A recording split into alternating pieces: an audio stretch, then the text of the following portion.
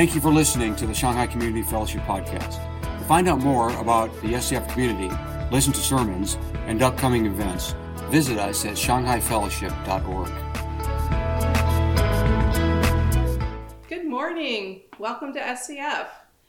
Today is the third and final session in the series that we've been doing on marriage. If you haven't gotten or been able to watch the last 2 weeks, I would encourage you to go back and do that, because Pastor Dale has really done a great job of preaching on submitting to one another and on how to become one. And these really set the context and the tone for what we're going to be talking about today. If you don't know who I am, my name is Ruth DePater, and actually I've been in Shanghai for more than 20 years, and I'm married to Hiri. And actually, we just celebrated our 25th wedding anniversary. I'm not sure if that makes us experts. We certainly do not have a perfect marriage. But we do try to have a God-honoring marriage. And we try our best to grow towards each other and towards the Lord. Because we just celebrated our 25th anniversary, we were doing some reminiscing. I'm from the U.S., and so we got married in the U.S., and then we had a wedding reception in the Netherlands, where my husband is from, and then we had a third wedding reception in Asia. And so we carried this guest book around with us from place to place, and the guests could sign their names and sign a little greeting to us. And one of the most memorable things that somebody wrote, and it was a German friend who was living in Asia at the time. He said, now that you have each other, you can face problems together. Problems that you wouldn't have had if you weren't married. I thought, oh yeah, this is so true. There's great joy in marriage because you're in it together, but yet there are whole new things that you're dealing with and that you're facing. And that is life, because we are never away from our problems, and we're never away from the work that God is doing in our lives. And today we're going to go and look at Ephesians 5:33. Pastor Dale's been talking through the verses preceding this, I believe starting in verse 21, going through verse 33. But this is kind of the culmination. This is the summary. So if there's one verse that you want to take out of the New Testament to kind of give you some guidance on marriage, it is what we're going to talk about today. It's a summary of what Paul has written to the believers in Ephesus about marriage. It's how the gospel impacts marriage. But if you wanted just one verse to be your secret weapon, or the thing that you're going to memorize, or the thing that you're going to embroider on a pillow or put on a sticky note to remind you how to live, it's this one. And so we're going to get into that. But I hope for all of you who are married and you're listening to this, I hope that you will be encouraged today to find new things that you can, in new ways to communicate with your spouse, ways that you can communicate love and respect, and to invite God to transform you as an individual, because it takes a lot of strength, and it takes a lot of humility, and a lot of grace and mercy and surrender. And this is a lifelong process. Now, I think most of our congregation is not yet married and actually hoping to be one day. And so as you're listening to this, I hope that there's some takeaways for you that you can learn before you even get started, how you can go forward in healthy and God-honoring ways, but also how you can prepare yourself to be the kind of man who will someday become a godly husband, or how you can prepare yourself now as a woman so that one day you can become a godly wife. And I hope that this will help you to choose wisely who you want to spend the rest of your life together with. because it really does matter. Forever and ever is a long time together. So choose wisely. Okay, so we're gonna dig in and we're gonna read Ephesians 5, verse 33. And it says, however, each one of you must also love his wife as he loves himself, and the wife must respect her husband. It's very simple. So if there's just one verse, one secret sauce, this is it. And there's a lot of wisdom here. So what lies at the core of it? And it's this. It's a surrendered life. Now, some weeks ago, not even in the marriage series, but in the series before that, Pastor Dale was preaching about a tree. And he said something along the lines of, at the roots, there is grace and mercy. And what it grows up into is a surrendered life. And this theme just continues throughout the New Testament. And here we're seeing it at work in our relationships and in our marriage relationships.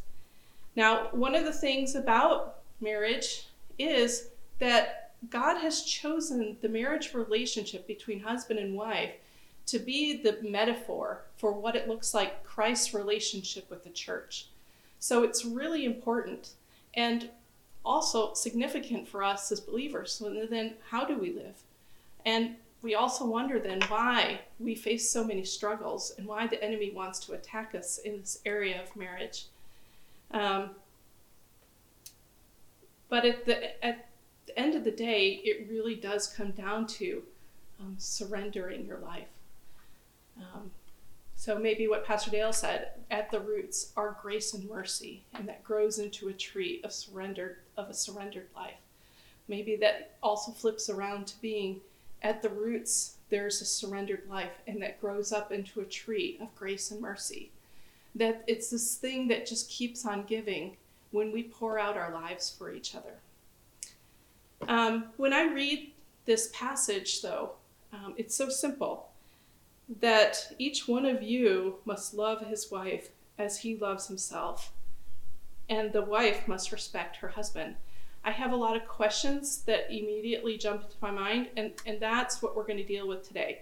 And the first one is, what's so important about this?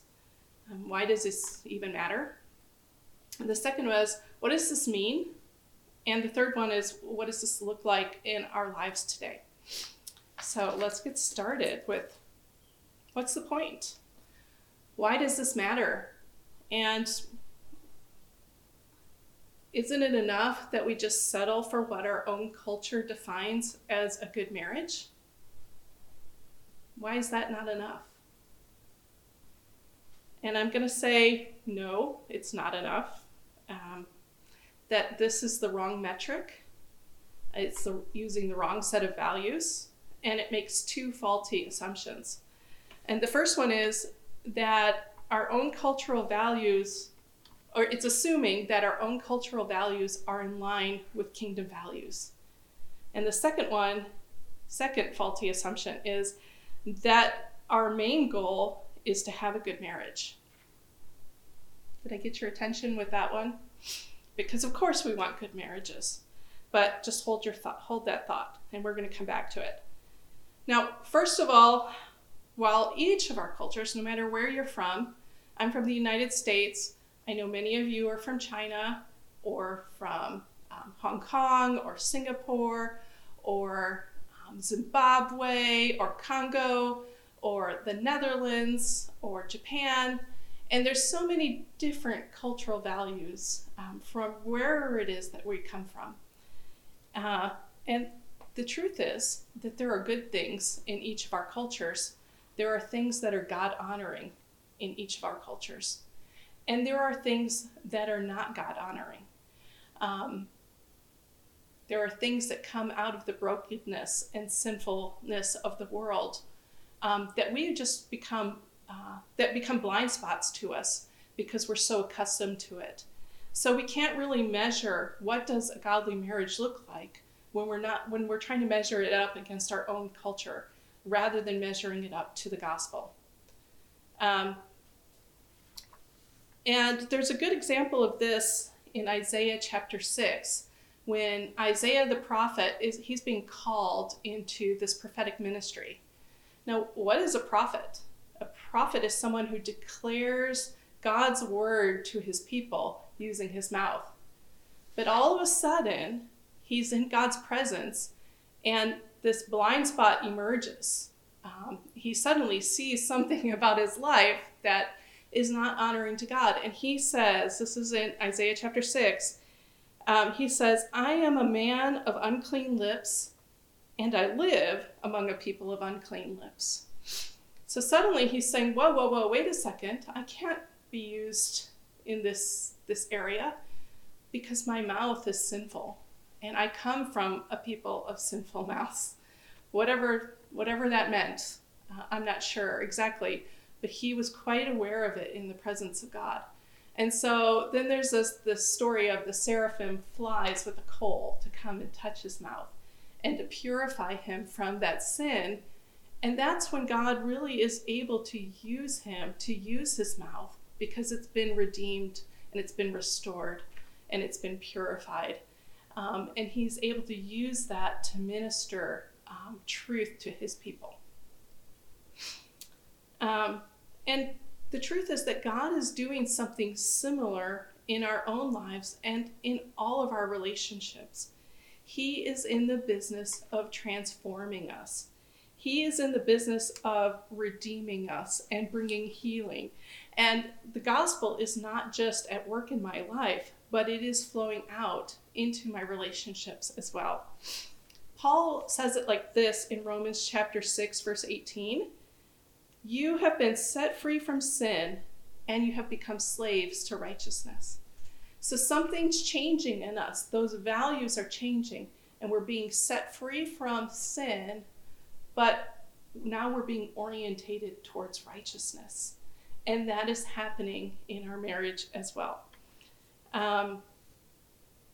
Okay, now the second false assumption is that our main goal is to have a good marriage. Now, yes, of course, we want you to have a good marriage.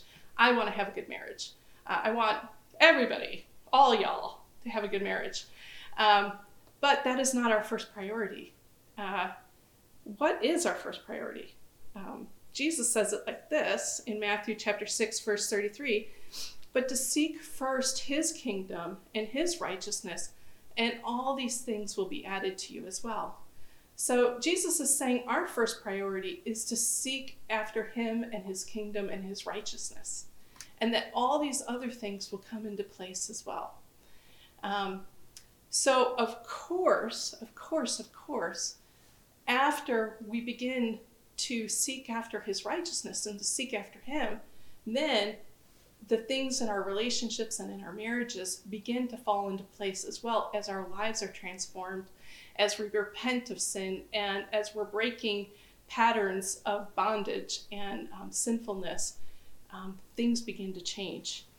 But the other problem with that is that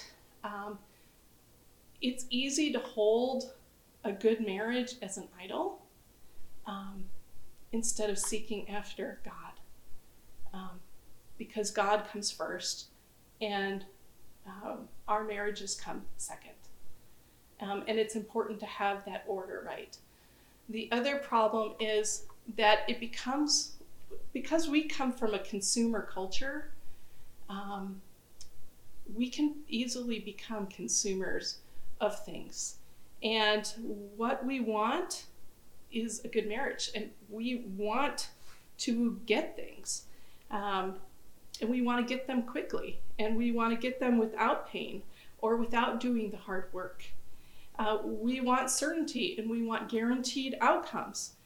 And we would be willing to follow God's ways if we can see the benefit in doing them. But that's not what God is asking us.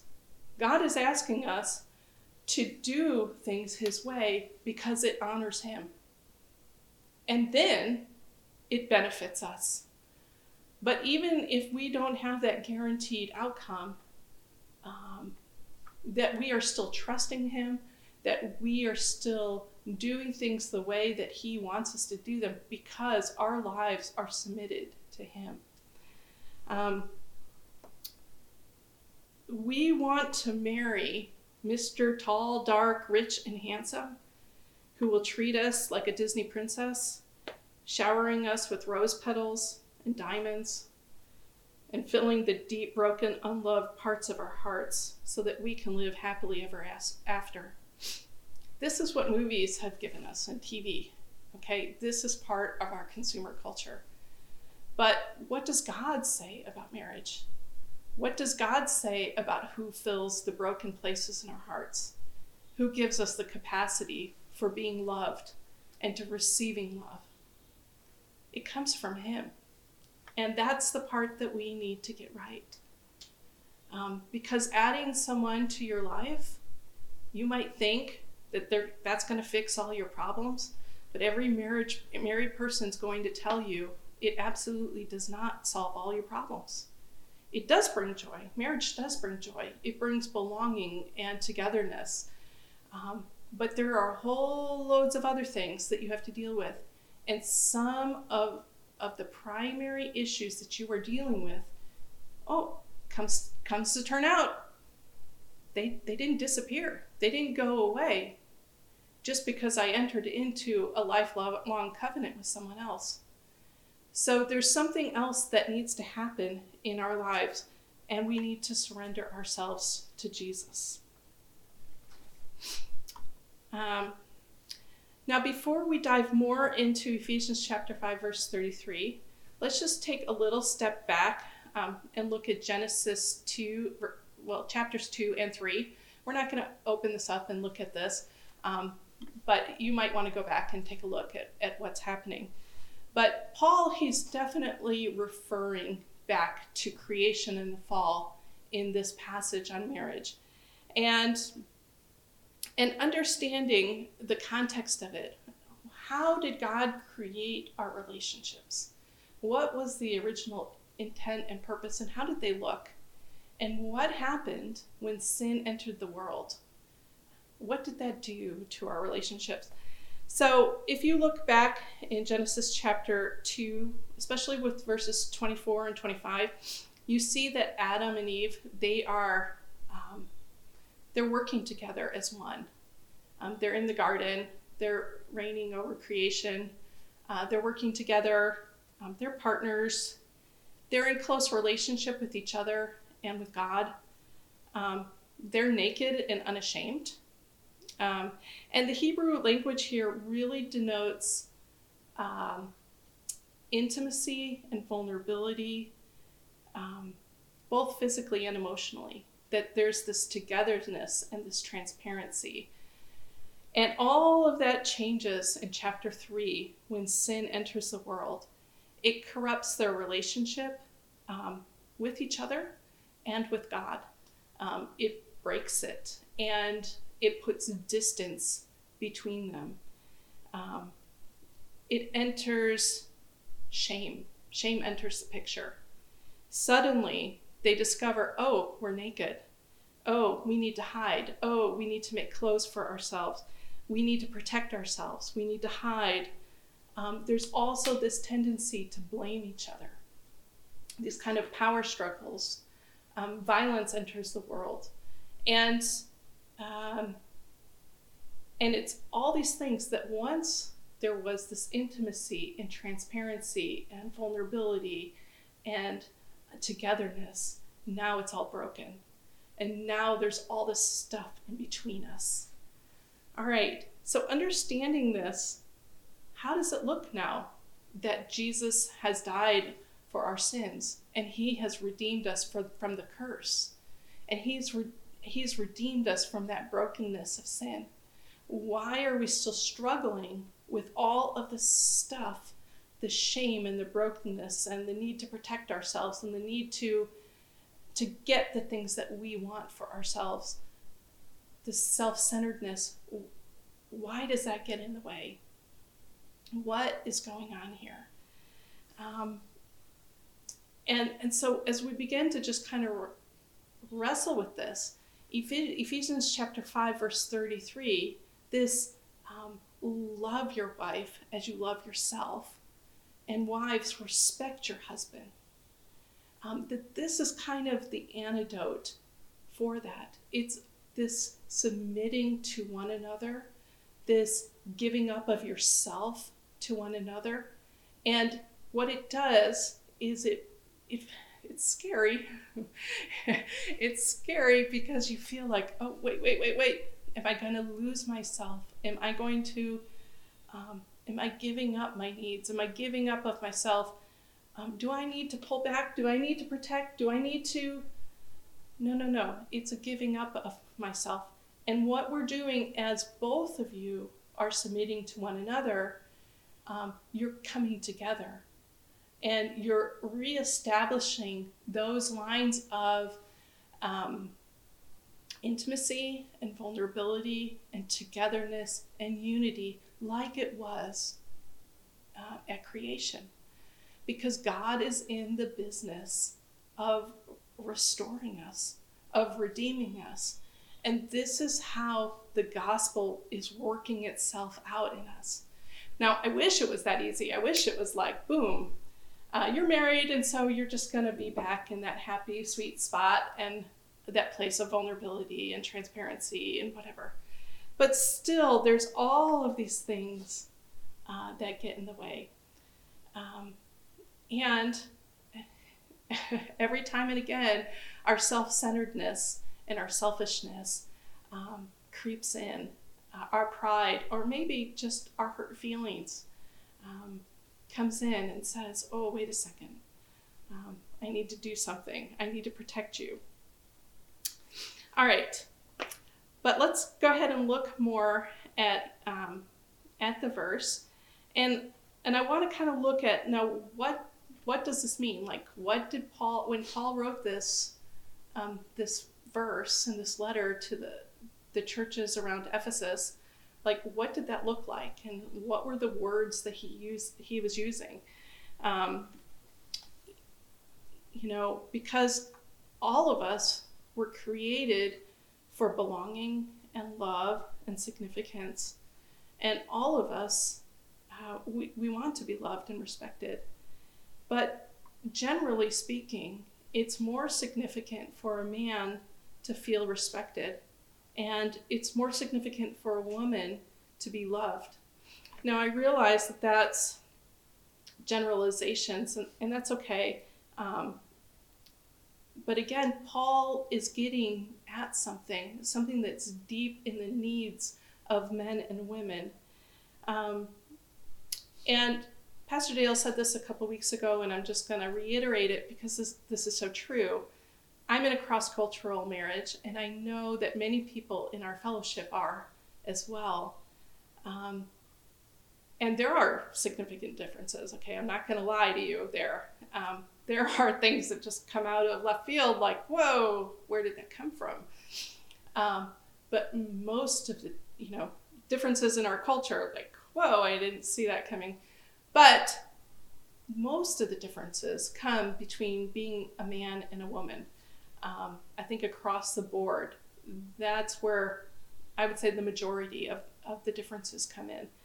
And when we start to recognize how strong that drive is for men to be respected and how strong that drive is for women to be loved, we can start to look at core motivations. Now, if you don't find that you're falling into those categories along gender lines, that's okay. I just want to ask you, what matters to you? What makes you feel, or when do you feel valued and unvalued? Or when do you feel significant and insignificant? So just understanding yourself and how you're created and what your core desires of your heart are, they're important. And understanding that about yourself will help you to be able to communicate to your partner or your future partner. But let's start with looking at the word that Paul uses here, love. because in Greek, when you look at the original languages, things can really change in meaning. So let's just take a look. Like, what did Paul mean when he used the word love? Does he mean showering you with flowers and rose petals and diamonds? Or what exactly does he mean there? Actually, it's the Greek word agapeo, which means to love unconditionally and sacrificially. Now, I think a lot of us have heard of that agape love, and that's a noun form. And incidentally, this is the highest form of love used in Scripture, and it's used throughout the New Testament to describe God's love for the world and how we are supposed to love one another. And the thing we need to know about it is that it is unconditional and it is sacrificial in nature. But if we want to just step back over these last few verses, starting in verse 21 and look through 23, we can immediately interpret by what it means based on what Paul is directly saying.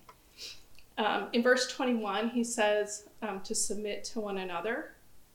In verse 25, he says to love her just as Christ loved the church and gave himself up for her. In verse 28, we see that it's loving her as his own body. In verse 29, it's feeding and caring for her. And another verse 28, that he who loves his wife loves himself. So, and again in verse 33, it's as he loves himself. There's a lot. Paul isn't just double downing on it. He's like quadruple downing on it. He keeps going over and over and over that the way a husband is supposed to love his wife is sacrificially giving up his life for his wife, taking care of her needs, just like Jesus gave up his life for the church. This is what it looks like. Now, Paul spends 3 times more space, 9 verses, talking about the husband's role. Then he does the wife's role, which is just 3 verses. And the reason for the emphasis is that what Paul was saying was so countercultural for that time, being in a very patriarchal world, that this was kind of earth-shattering concepts that a husband would be giving up his life with this kind of love for his wife was kind of a new thing. Well, not just kind of a new thing, it was radically a new thing. And this kind of sacrifice. And I have to say, I'm just going to make a little confession, I really appreciate Paul's emphasis here, because normally when I read this passage, I get some PTSD type trauma type flashes of people who misuse these scriptures, who are trying to get women to submit, obey. And it kind of feels suppressive and oppressive. And I can start to feel my anxiety rising. And I can start to feel self-protective when I'm reading this. But then I get to verse 33 and I think, oh, okay. But women are supposed to respect their husbands. Oh, okay, I can do that. I respect my husband very much. And honestly, it's not hard to give up your life for someone who is giving up their life for you. It's not hard to yield to them when someone is sacrificing for you. That's not hard. It's only hard when I'm steeped in my own self-interest and protection. So one thing I want to clarify, so even though this can help you in your relationships with other men, with other women, this is only talking about your relationship with your wife. So this is not talking about how you love another sister in Christ. So, understanding this is important. Okay, so let's talk about respect. This is the Greek word phobio, and it means to fear. This is used to describe being afraid, okay? Like the same word for phobia, like being claustrophobic, like, is God calling us to be husbandophobic? Like, surely not, because fear creates distance, and we want to go back to intimacy, to togetherness. So what is God saying? Nearly every English translation uses the word to respect or to revere. This shows it's to show such deep and profound respect and reverence. It means to make him your top priority, to give weight to.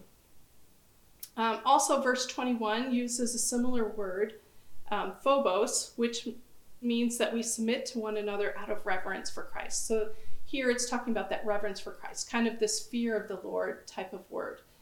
And so that's a clear understanding.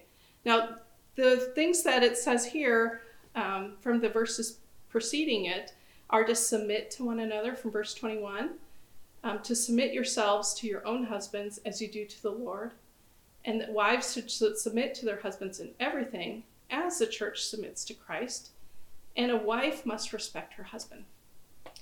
Again, it's so much easier to do this when your husband is giving up his life for you. But regardless of the fact, this is unconditional. And we are, as women and as wives, we are to respect our husbands unconditionally. All right, so what does this look like in our lives today? What is the application here? This is a little tricky because it can look a little different according to who you are and your personality and who you're married to and what culture you're from and what culture you're living in and what time era you're living in. My mother-in-law, she was the greatest wife. She lived for her husband. He was her number one priority. She was also a great mother, and she used to knit sweaters for my husband until we got married, and then it was my turn to knit for him.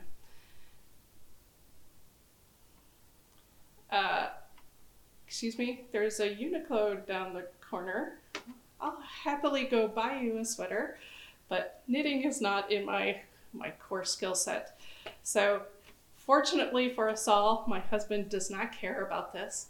And because now it's been 25 years and I still haven't knit him any sweaters. But that was my mother-in-law's idea of being a good wife.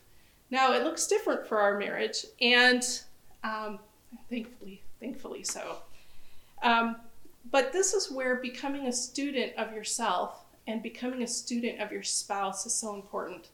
And tools like love languages and personality types and core motivations and your greatest desires and fears, this really helps us to serve our spouses in ways that are significant to them.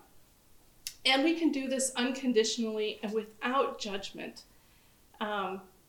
It's great if you can understand why it's important to them, but even if you don't understand and you don't value it, just knowing this is important to them, and I'm going to do this just to honor them because I know it's important to them, that's enough.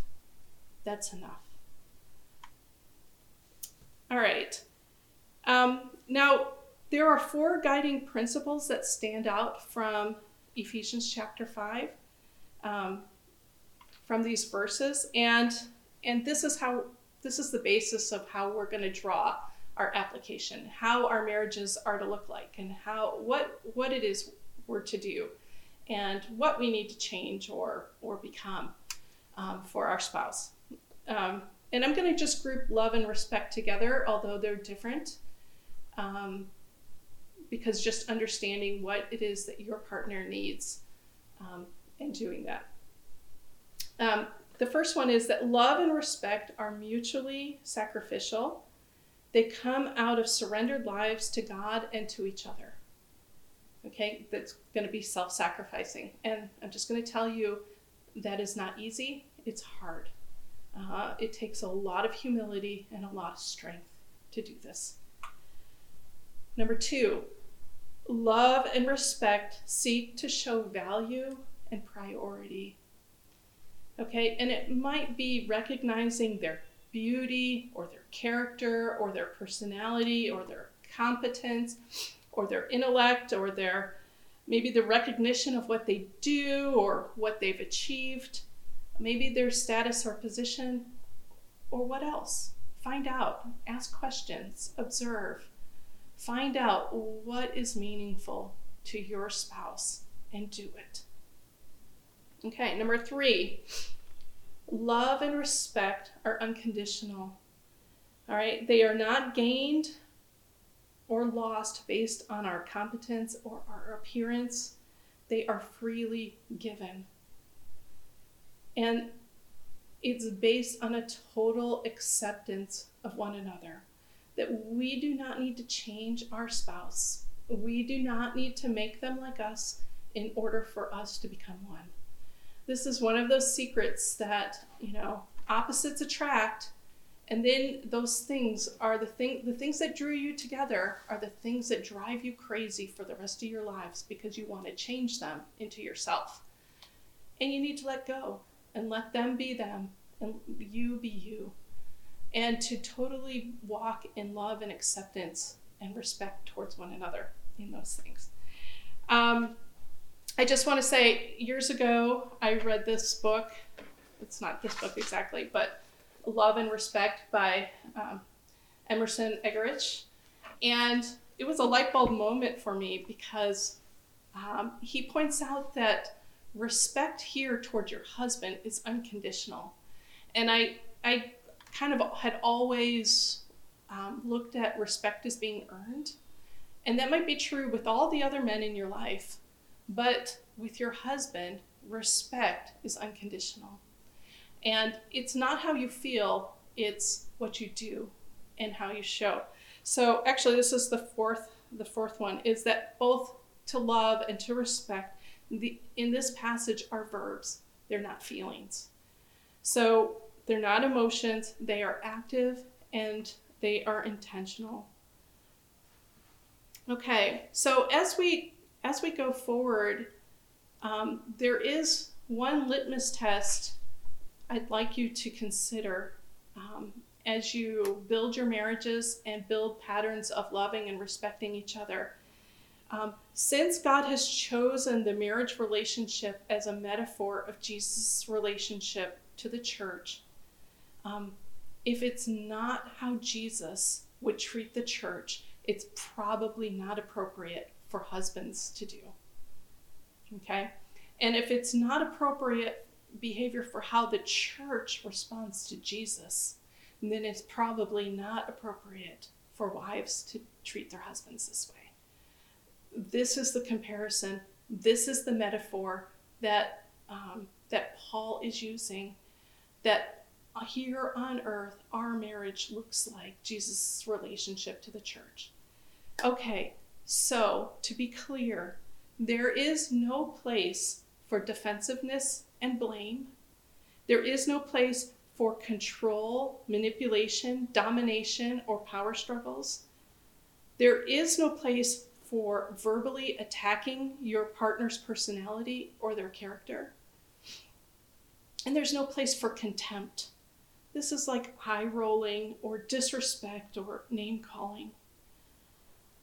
And just to be really, really clear, there is absolutely no room for abuse, for violence, for threats of violence, for threats of abandonment or infidelity. There's no room for this. This is not how Christ would treat the church, and this is not how the church would treat Christ. And I just want to say that if you are in a marriage where there are very serious issues of abuse or violence or infidelity or addiction in your marriage, I would really encourage you to find a counselor or your pastor or some trusted mentor or Christian friend who can really walk with you to find ways of dealing with this in God-honoring ways.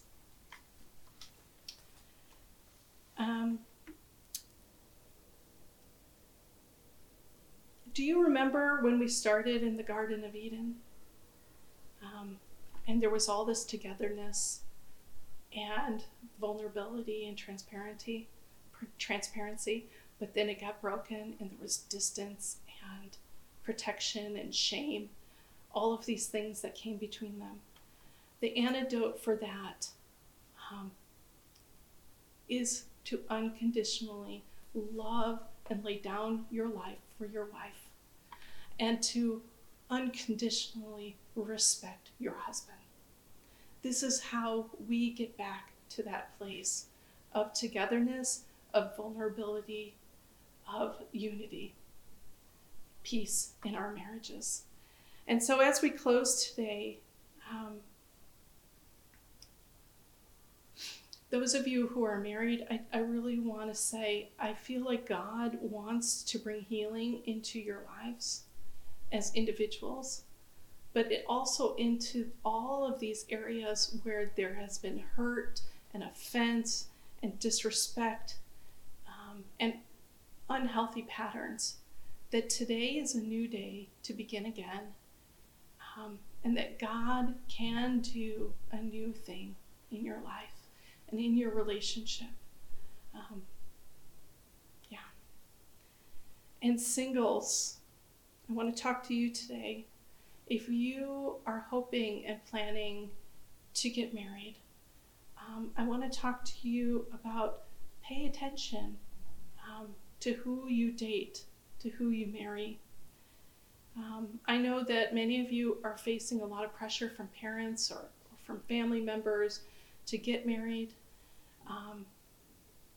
Maybe you're dealing with other pressures or other concerns, but it really does make a difference who you marry. Make sure that they are people of strong faith and of strong character and of maturity, because these are the people that you will be willing to lay down your life over and over and over and over again for the rest of your lives. It's easy to do when they're laying their lives down for you, but if not, you are still called to lay down your life for them.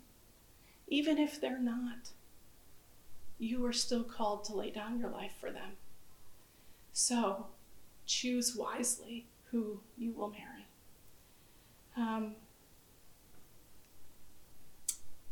So we're going to pray as